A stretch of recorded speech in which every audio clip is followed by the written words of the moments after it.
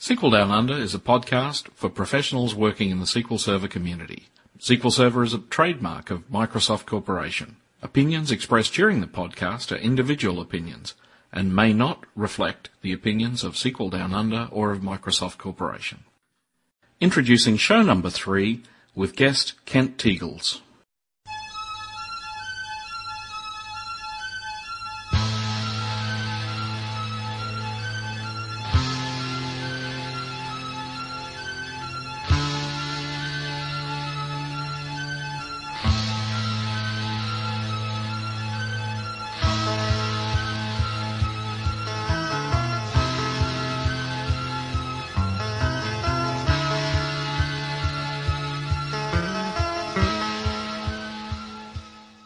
Before we get started this evening, I wanted to mention I was at a software design review at Microsoft a few weeks ago and met up with Wally McClure, who I hadn't met before, and had a great time spending time with Wally. He's one of the ones responsible for the ASP.NET podcast, and I'd suggest you listen to that. And so here's a little hi from Wally. Hi, this is Wally McClure. You're listening to the SQL Down Under podcast. Our guest this evening's Kent Tegels. Kent's an enterprise architect for eSymbiosis Systems International, where he specialises in helping clients achieve the most from their Microsoft technology investments. He's also an instructor for Develop Mentor, teaching classes in database technologies, programming and .NET. In 2004, he was recognised by Microsoft with an MVP status in SQL Server for his community involvement with SQL Server and .NET. He holds Microsoft certifications in database administration and systems engineering. Kent has contributed to books on data access programming and .NET and is well known as an industry speaker. He lives in Omaha, Nebraska, where he and his fiancée enjoy making and drinking fine lagers. So welcome, Kent. Good day, Greg. Hi. Maybe if we could start by just getting a little bit of a background as to how you came to be involved with SQL Server at all. As somebody that came essentially out of a web development background, I was looking for a good way to store lots and lots of data and interact with that data on the web. And things like Oracle were easy to use, and things like MySQL were easy to use, but they didn't really have the best support on the Windows platform. And when I made the transition to the Windows platform about 8 years ago, needed a good way to support that. And well, there was SQL Server 6.5 and all the wonder that and that's kind of where I got started with it. SQL Server 7 was obviously a huge step up, and now SQL 2000 is a great tool for us to use in that scenario. What were your thoughts on SQL Server 6.5? Well, it was better than 4.2. It was certainly better than some of the other technology choices I had at the time. There were enough limitations in it that when I saw what they were going to do with 7, that I was really excited about 7, and that's when I really became extremely interested in SQL Server. Was really with 7. I'd worked with 4.2 and 6.5 a little bit, but the important things for me were being able to have fairly good-sized row sets, being able to have a fairly rich data type vocabulary to work with. And those things were sort of there in 6.5, but they really just got better with 7, and now with 2000 and 2005, we really do have a pretty rich environment to work with. Actually, well, that brings us to the topic I was hoping we'd actually cover this evening, which is actually XML support in the database engine. And what I find, a lot of developers and DBAs seem to have very little idea at all why having direct support for XML in the database engine is useful at all. So what's your take on that? Well, I think you make a pretty good point, is that there's a distinction between having XML supporting features and storing XML in a database. And there's lots of reasons that you want to do both. The primary reason that you want to have XML supporting features in a database is that you take advantage of all the things that SQL Server has to offer you. Rather than trying to bring all that data down to some mid-level client and lunge that into the XML you want, why not keep the abstraction of the data as close to the data as you can? To me, that's one of the big reasons why I like 2000 so much. You have things like core XML queries that do the marshalling of that data out into an XML format to work with. And then you have things like annotated schema, which make writing core XML queries a little bit easier, a little bit less involved, if you will. There's the ISAPI filter where you can just directly call into SQL Server, invoke objects, and get XML back out. I guess if you look at everything in sort of the extract, transform, and load method, we're really talking about extracting data out of SQL Server as just row sets, but instead of being traditional square row sets, we're just really talking about them being XML documents. So what is the big feature? What sort of things do you think are suited well to being stored as XML in a database? That list is pretty short, I think. There are things that are hard to reconstitute in document order. For example, it's pretty hard to shred a Word document, store it as a formalized form, and get it back out in the format once you put it back in. That's a really good use case for storing XML as XML in a database. Things that just isn't efficient to try and shred, store, and reconstitute in the way you need it. However, I'm not a big fan of the point of view that says you should store everything as XML, because I don't think that's very efficient. Yeah, I think it's one of the things the pure object guys are sort of looking forward to now, because they almost see the database is just a place to throw objects into, and XML is one mechanism for doing that. Right, and I think there's certain value in doing that. The trade-off is then you can't really use as many of the features of SQL Server that you would want to. For example, it becomes much harder to make highly efficient queries against the data that those objects represent. And then when you get into sort of I got to update that data, maybe you're storing customer objects, and that customer object is referenced in 300 or 400 purchase orders, and you change that customer's address. Well, do you go update 300 or 400 XML instances, or that's the kind of thing that I think people will not really grok about using XML properly right off the bat. They'll get there. As soon as they've written that sort of system and then they've had to go back and do maintenance on it, they'll learn. Yeah. Actually, one I saw the other day where I was doing some consulting work, and I thought it was an actual possible very obvious case. I think it's somewhere wherever you've got sort of a combination of structured and semi-structured type data.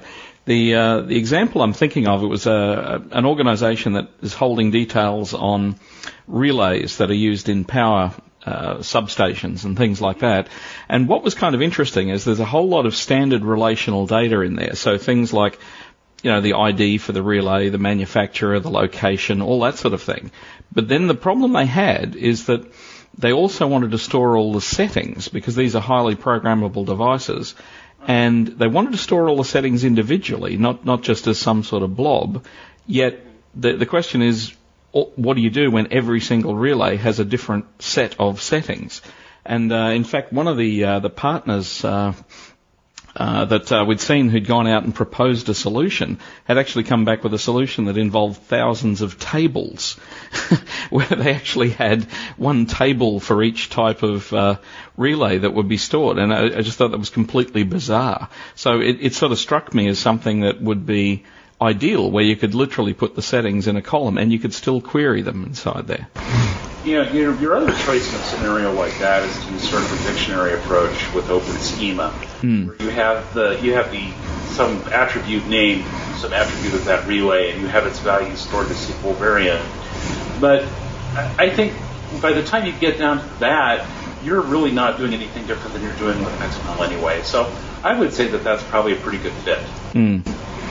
But the open schema approach is a good way to solve a lot of those types of problems and still take advantage of a unique index or something like that if you need to.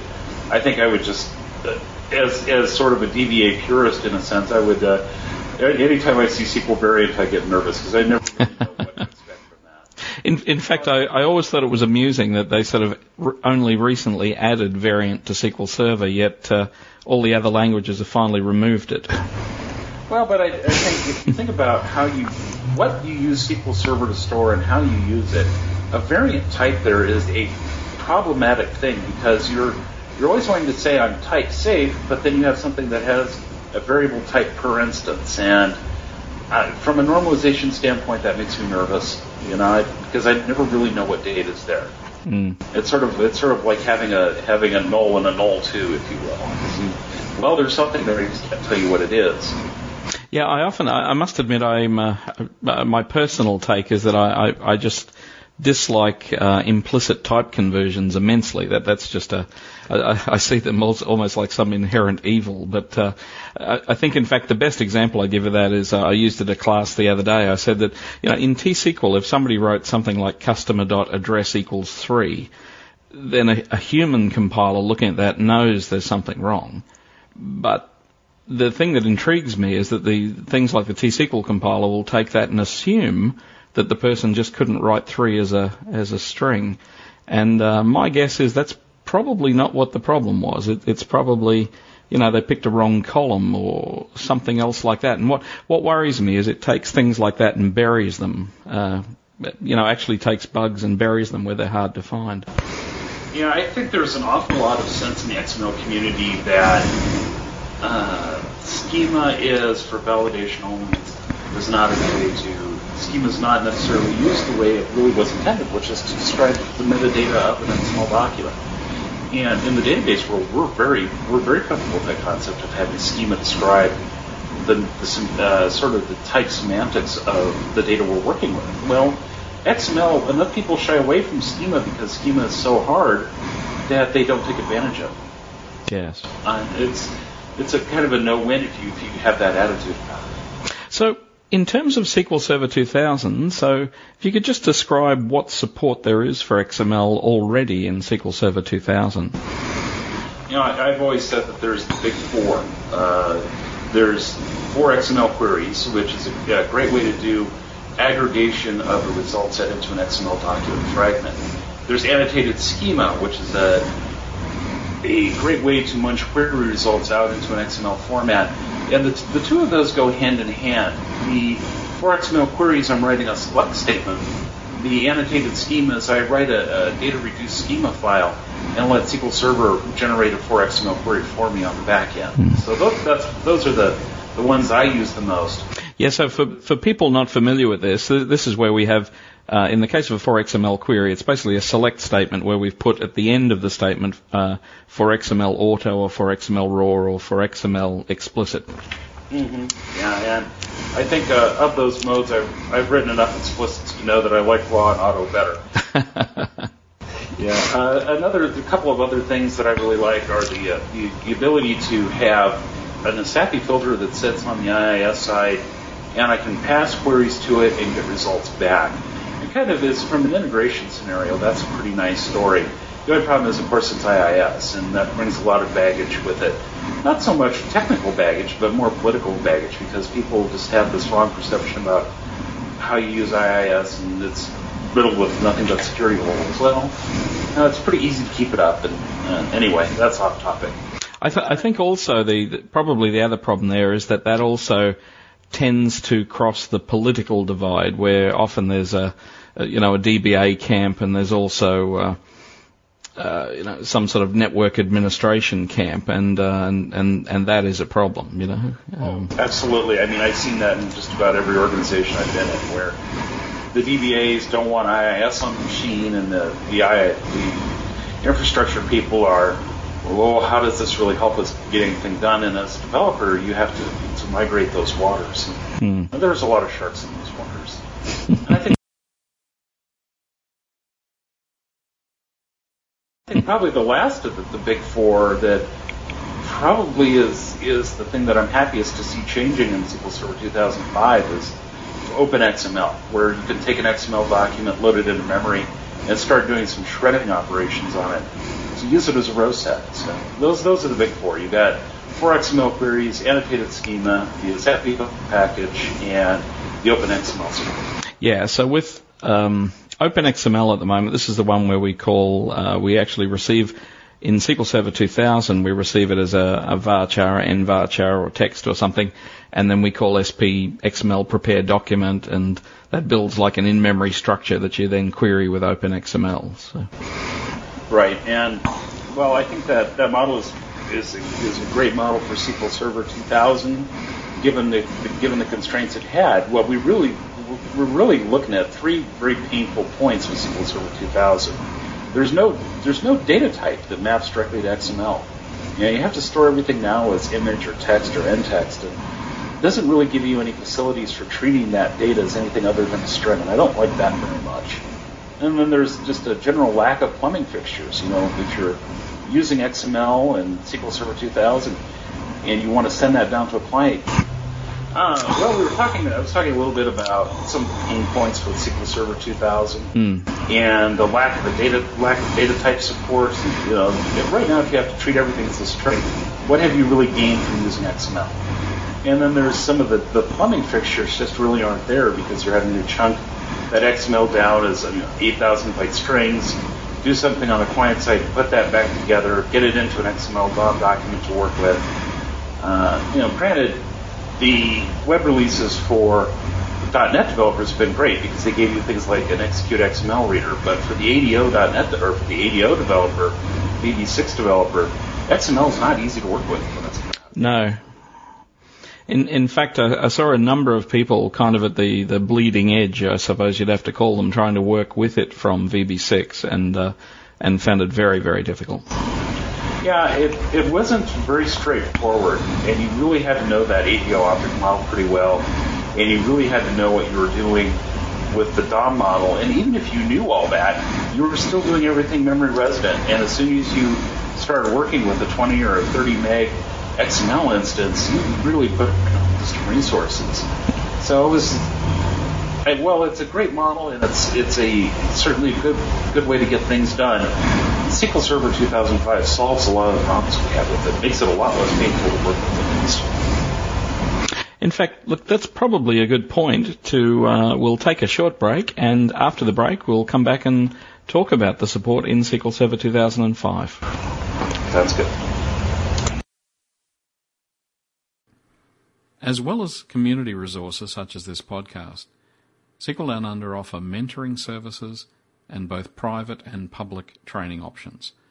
If you need to get your project back on track, or if you need to get it off to a good start, why not give us a call? We have also recently introduced a series of online courses available in both Asia Pacific and US-UK time zones. In particular, the first course that's offered in this series is Query Performance Tuning. You'll find details at www.sqldownunder.com. So welcome back from the break. So what we might do first up, I'll just get you to tell us a little bit about yourself, so the listeners know about you. I think I'm pretty much just your standard average kind of guy out here in Omaha, Nebraska. I don't know, Greg, if you've ever been to Nebraska, but we definitely are the American version of the Never Never. I have a lot of friends that are Star Wars fans, and they like to describe the area as being the Tatooine of America because we are very centrally located. It's 500 miles to any other major city. It's nice and it's quiet. There's lots of pretty sky to look at. Very nice place to live, though. No crime to speak of. Great schools. We're very happy here. Fabulous. And, it's easy to make good beer here. So we have great water chemistry. So it's very easy to make beer here. Outstanding. And you've recently moved into a new house, you said? Yeah, so we moved into a new house. We're located on a quarter acre of land now, and Janelle's my fiance, and she got herself a self-propelled lawnmower, and she keeps the grass short, and I burn the bird. Is this one of the lawnmowers that automatically works out where to mow, or do you sit there remote control wise? No, she actually gets out and pushes it. Even though she's just as much of a technical geek as I am, she still enjoys getting out and working out and doing those sorts of things. So we don't have the high tech lawnmower, the robo mowers. No. Actually, yeah, the idea of a device sort of doing the rounds of the yard all by itself with high-speed blades does worry me a little bit. Yeah, it's for us. We're not quite that high tech. That's great. But listen, anyway. So tell us what is happening with XML in SQL Server 2005. I think there's the biggest thing that we get in 2005 in terms of XML is that it becomes a native type. and we're able to work with it as a native type. And all the things that we would expect to be able to do with a native type, we can do. We would make a request for it. We don't get back a bunch of 8,000 byte row sets. We want to do edits in place on it. We have methods for doing edits in place on it.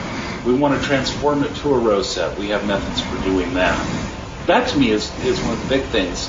Really, the other changes are what go away, or what you don't really have to put up with anymore. You don't really have to put up with the SAPI filter living on top of IIS.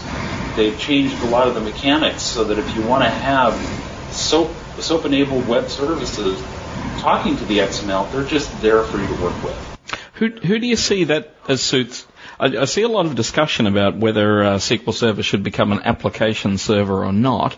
And I suppose the idea of exposing stored procs and things as web services is one of the things that leads that discussion. Where do you think that fits in? I think it's an absolutely essential part of using SQL Server in a well-integrated scenario, kind of in the service-oriented architecture. But I think people really have to be careful with it not to get too carried away and put too much of the application logic in SQL Server. Really, that really limits you as far as what you can do to what SQL Server can do in terms of scale up. But if you take the approach where you leave more of your application and your services logic on middle tier servers, you have a lot greater scope that you can scale out. So that's one of the reasons I'm not a big fan of that, but I'm a huge fan of Service Broker. And what Service Broker is turning SQL Server more and more into an application server rather than just a pure VMS. Yes, I must admit I must chase up Roger Walter to get him on the show one night to talk about Service Broker in particular. I think I certainly find it a fascinating technology. There's a couple of my cohorts at Develop Mentor I'd really recommend too, Bob Fishman and particularly Dan Sullivan. They're all very good about Service Broker, and Niels Berglund has written some great tools for working with Service Broker on top of SQL Server 2005. Actually, was he the one? Was it Niels that was writing the GUI tool, the SSB admin thing? Absolutely. Yeah. That is such a great tool to work with when you're trying to build Service Broker applications, because right now the GUI for building Service Broker applications is either that or you pretty much have to know how to type. And if you don't know how to type well, then you're not going to be able to use Management Studio to issue all of the create queues and message types and contract types that you need to for it. So yes. I think Niels has done us a great service by having that tool. Yes, I noticed there was a new release he put on his blog the other day. I've downloaded it, but I haven't tried it yet. Yeah, so. To me, Service Broker is really the dark horse wonder of SQL Server 2005, and people are either going to fall in love with it and try and use it for everything, or they're going to completely ignore it and miss out on a great deal. It's just one of those things where you got to find the right balance and the right use case for it. Yeah, and it's another one that takes great advantage of the new XML data type you were just mentioning. So that's right. In a message type, you get to the messages are XML, and then it's up to you as to whether they're just well formed or whether a schema applies and so on. Right. So with the XML data type, so this means we can declare variables of that type, we can build columns of that type, but importantly, the thing is we can query directly. Right. You can take an instance and actually get into it using a language called XQuery and get at its values in a SQL-like way. But you don't have to take it down to a string and work with all the strings. Basically now the point is, as long as you know enough about XPath to be able to get some values out, you're ready to go. You can start using this to get values out of your XML, pass them back into the calling query, the calling T-SQL query, and use them as values. And that's really something we've lacked for a long time when we're working with XML and SQL Server. So for those that haven't looked at the XQuery method, so first up there's actually a query method, and that takes sort of XPath type syntax. So could you give an example of the sort of thing you'd use that for? Well, you'd use query when you want, and I primarily use query to do full XQuery-based queries, where I use the for iterator to go through and say, give me all the nodes that fall on this pattern, with these constraints, very much like we would with a where clause in SQL Server, order them up this way, and then use that to reshape XML from one schema to another, or from one schema to a not bound instance. Yeah, and so this query is best for reshaping. Yeah, so the thing is, it supports the XPath query directly, which is very much like a directory path for people that haven't sort of used that. But in addition, you've also got these sort of flower syntax. What's it, for, let? You probably off the top of your head do. For, let, where, return. Yeah, I couldn't think of what the O was. Yes. Yeah, order. Order. Okay. Yeah. And SQL Server doesn't support the let concept. I really don't think that's that big of a loss. So it's actually flower queries in SQL. Flower. Okay. Now, also in the XQuery suite, there's an exists method. Yep, and you use that just like you would exist in SQL Server, where you say, does this XPath actually have some value on it, or does this XQuery actually return some value? And you'd use it the same way to as a predicate to reduce the size of a result set that you are working. In addition, there's the nodes method. Yeah, nodes is a curious creature because it doesn't really fit well with the rest of the model of how do I extract data out as XML. Its whole job is to take XML and return row sets out of it. So how do you see that fitting in conjunction with OpenXML? Because I noticed one of the changes with OpenXML in SQL Server 2005 is they've changed the scoping of it, so it now only lasts for the batch, because I know a lot of people had issues with memory consumption. Yeah. Well, that absolutely had to happen because of the memory issues. Nodes I already have an XML instance in memory, and I want to work with it, whereas OpenXML is, I have that XML someplace else and I want to work with it. So OpenXML is great when I don't already have an existing type instance of XML to work with. Nodes is, I have to have an instance of the XML to work with it and get it back to a row set. Now, another method I noticed in there was modify. Yeah, there's a lot of effort going on at the W3C just to get XQuery itself out of the door. XQuery is not a fully baked spec at this point. It's not a formalized spec yet. In fact, that's one thing I was going to ask you about was I know in the material that we've been going through with the Ascend training, they talk about it as based upon a working draft. Mm-hmm. And what do you think is likely to change? Well, at this point, I think most of the parties that are participating in the process are not interested in making any more changes. They want to get this big done and out the door so that they can get the products they're building done and out the door too. And then they'll come back and fix up things like where we were headed with this is there's no way with XQuery today to modify an instance of data. I can only really extract data out of it, but I can't do any transform on it. Well, we need a way to, particularly with data we're storing in SQL Server, we need a way to be able to do transform on that data and change its values. That's really what the Microsoft's invention called XML-DML is all about. And it gives us a nice way to modify values inside of an XML instance. So there's basically any operation that you think about doing with SQL Server, transact SQL today, inserts, updates, deletes, those are part of XML-DML. The language for it is a little bit different, but that's I think it's a little cleaner when you start looking at it from an XML frame of mind. Yeah, that's right. With the modify method, we've got the sort of insert, delete, and replace syntax. I always had the feeling that was probably, when we're talking about a working draft, that was probably the stuff that was at the more bleeding end of it.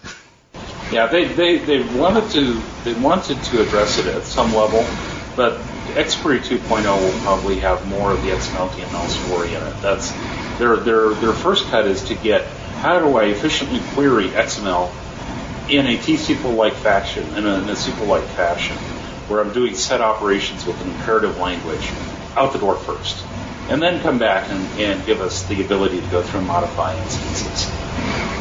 Yeah. So I suppose for those, again, that haven't seen it, what these methods allow us to do is things like we can say select some column dot and then we can apply a behavior or a method to it, so .query or whatever, and search for and retrieve just the information out of the column that we want, which can then be efficiently searched for inside the database. Right. One of the canonical examples I give is I have a Word document stored in a column, and I want to extract out some of the metadata about who the author is and how many words are in it. Well, that really just boils down to a select statement where I go out and I do a query on that. I do a query to get that metadata out, and then I do a where using the exist or using nodes to get some matching values out of it.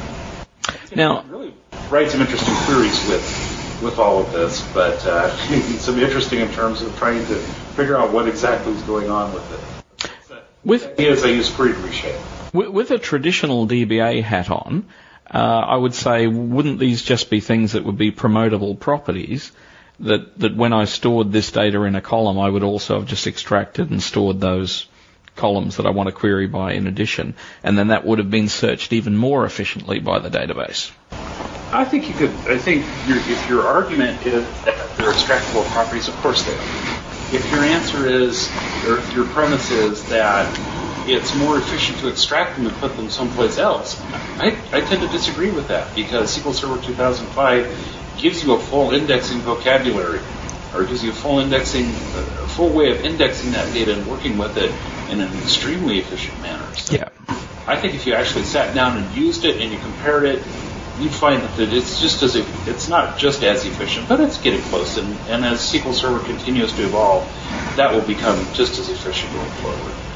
Yeah, in fact, that very nicely leads us into another of the new features, which is the XML indexing. And there are a number of different types of index. Right.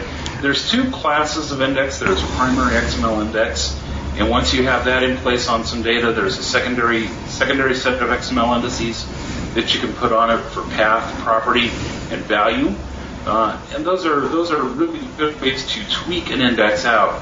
One of the things that I've found is the CTPs have been rolling out is I used to say that the primary XML index didn't really give you that much value, and it was really the secondary indices that gave you the most query performance help. They have, in between the CTPs, they've really kicked up the performance from just a primary XML index. And now I think that's probably the primary way to improve query performance is to go with that, put a primary XML index on that column, and see if you get the performance that you want out of it. See if you get close before you go to the overhead of putting on a secondary index.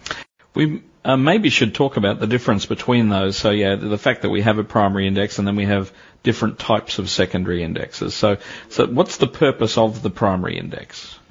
The primary index is basically nothing more than a node mapper that says that this node is on a record that has this primary key value to it. A primary XML index requires there to be a clustered primary key on the table. So it's a convenient way to map where a node is in relationship to a table, or basically into a page. So the retrieval of it is that much more efficient.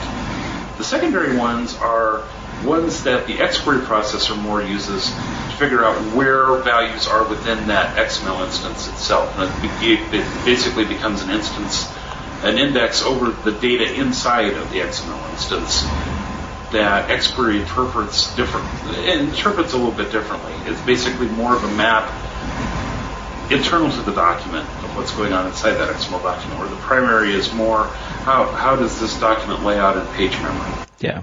And the secondary indexes are sort of optimized to answer different types of queries.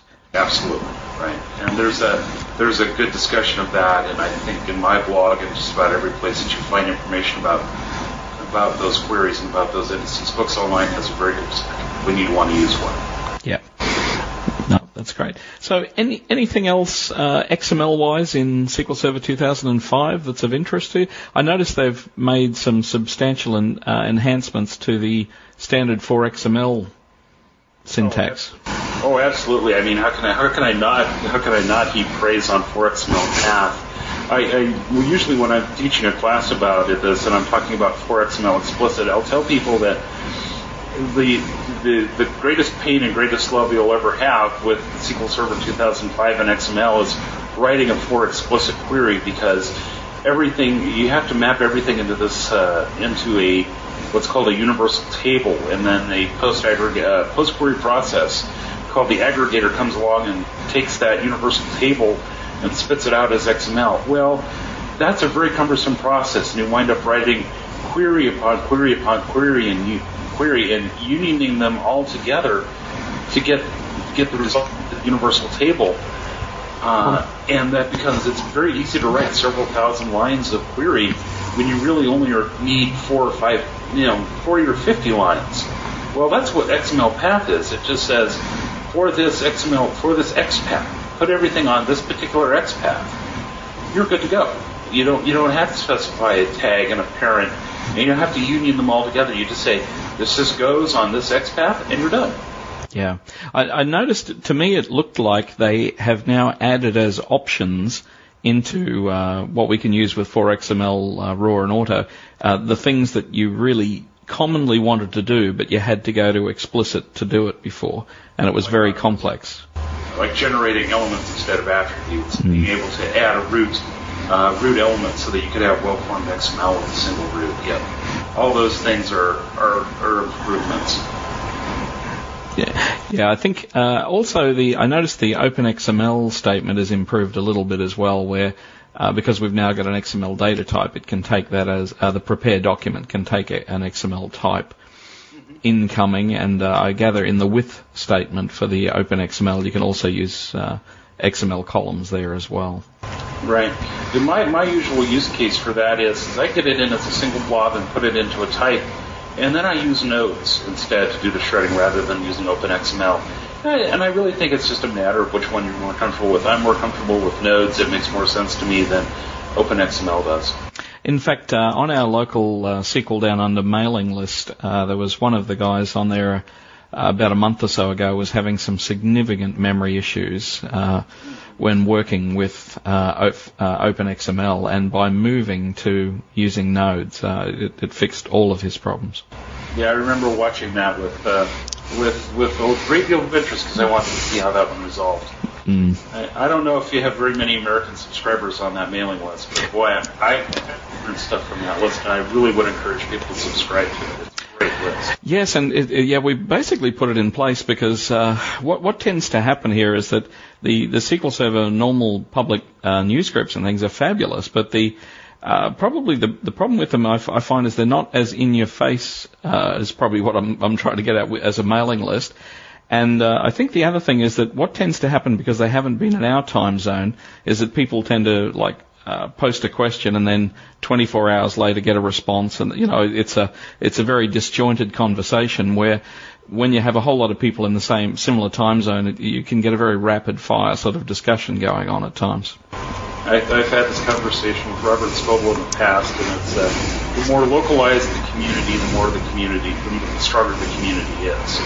So I was very happy to see that list pop up, and I was thankful that you allowed a yank them up over to subscribe.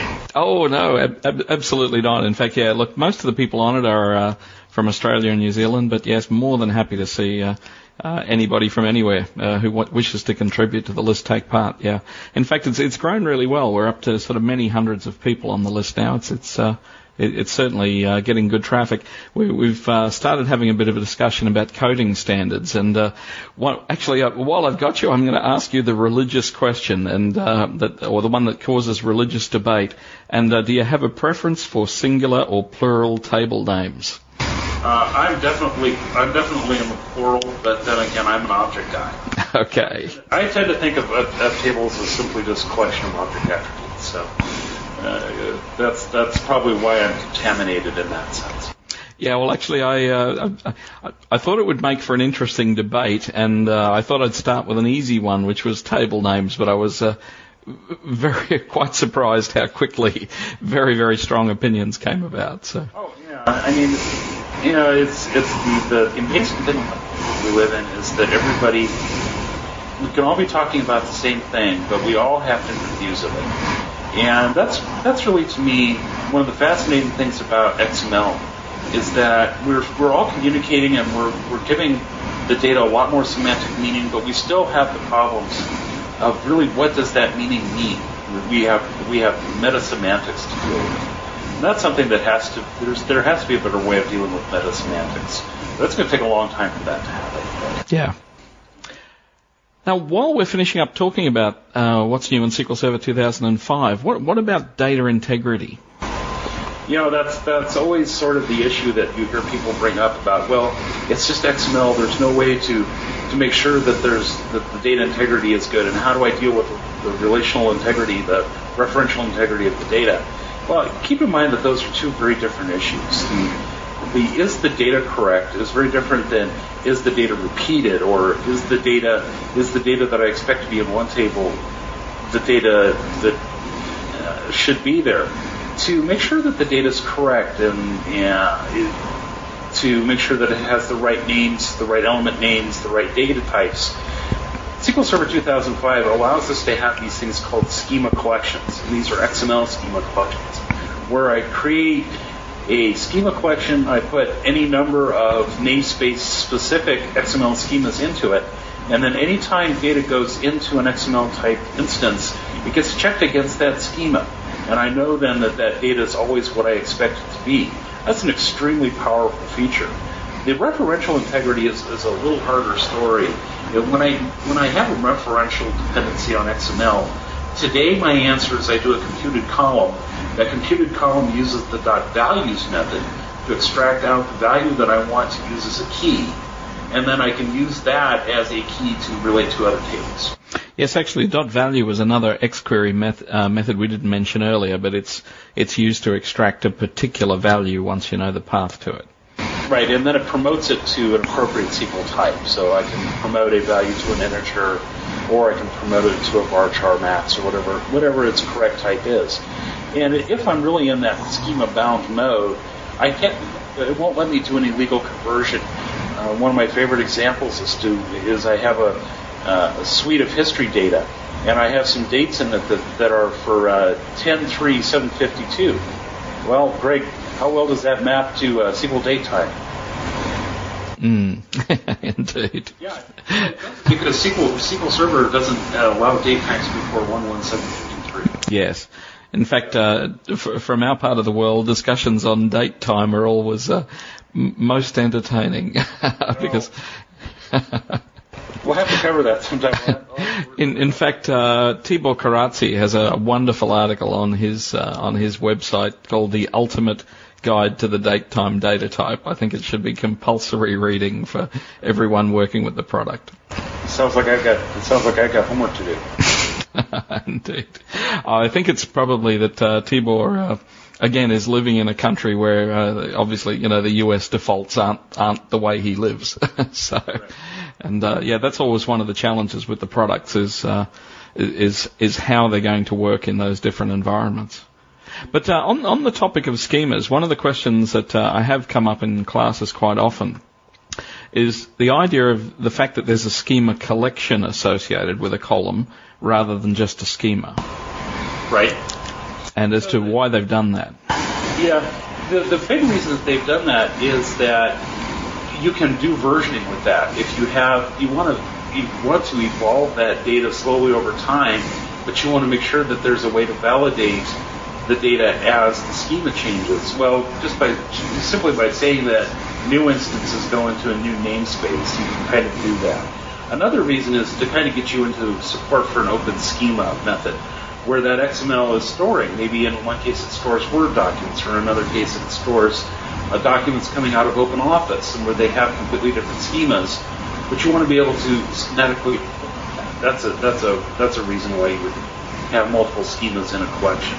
And you have to remember, it doesn't actually store them as schemas. It stores them as kind of in a rules engine way, where every schema element is broken down into its own thing, and each of those rules then sort of becomes checked as you go along through it.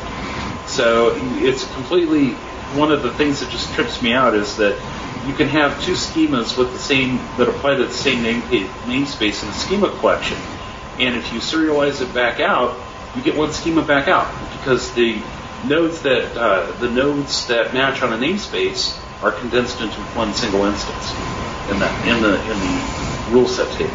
It's an interesting way to deal with the problem. Yeah, so your take on that certainly isn't that people would tend to have wildly different schemas in the same collection. It would mostly be versioning. I think it's great for versioning. I think you could have data completely different schemas in the collection. The more that you're thinking in the open schema mindset, I think that's fine. There are reasons to do that. For example, I may be storing messages out of some integration process. Well, those messages I could have 18 different types of messages coming out of that process, each of them with their own schema. Now, whether they're wildly different or not, I suppose that's subject to some debate, but they are different. Well, and I need to be able to store all of those messages because of the way I'm holding and working with that data. That's one reason why I might do that. Okay. Well, so I suppose that's the main things that have changed with SQL Server 2005 with XML. But can you tell us just what else is happening in your world, Kent? What's coming up? Well, I'll be in a few weeks. I'll be possibly going to Japan to teach an ADO class with Developmentor. Right now, I'm working on a very interesting project there at eSymbiosis where we're writing some .NET applications, and it looks like we might be able to use Visual Studio 2005 and SQL Server 2005 to help automate some sales of some pretty high-end agricultural equipment. So that's pretty exciting. I'll be at PATS. I'll be talking. I have a presentation I'm giving called the 15 must-know things about SQL Server 2005 XML. And that's sort of me bearing my wounds to the world of things that I've messed up on, or things that I've learned the hard way. So I'm looking forward to giving that one and having people laugh at some of the dumb things I've done. Can't wait for Kimberly Tripp to be in there when I start talking about indexing. Re-education on indexing again, or Hillary or Mr. Cotter are going to come in and give me a good education on full text indexing, because I've managed to do some interesting things with full text indexing and XML instances. Yes, actually, yes. Well, we had an interesting discussion with Hillary on the last show, and I must admit, yes, Kim Tripp, I managed to catch up with at the PASS conference in Munich and attended a couple of her sessions on indexing. It was great fun. In fact, so she's promised faithfully she'll come on the show and talk about that one day soon. The last trip I made up to the client site, it's about a 2.5-hour drive for us to go to the client site. Hillary and you kept me company on the way up there, and Kimberly and you kept me company on the way back. Great. It's great. It's great that you're doing this, and you just burn them off to CD, and you got some instant entertainment. Excellent. Well, listen, thank you very much for taking part, Kent, and we're certainly looking forward to the XML support in the new product. Look forward to coming back sometime in the future. Great. Thank you.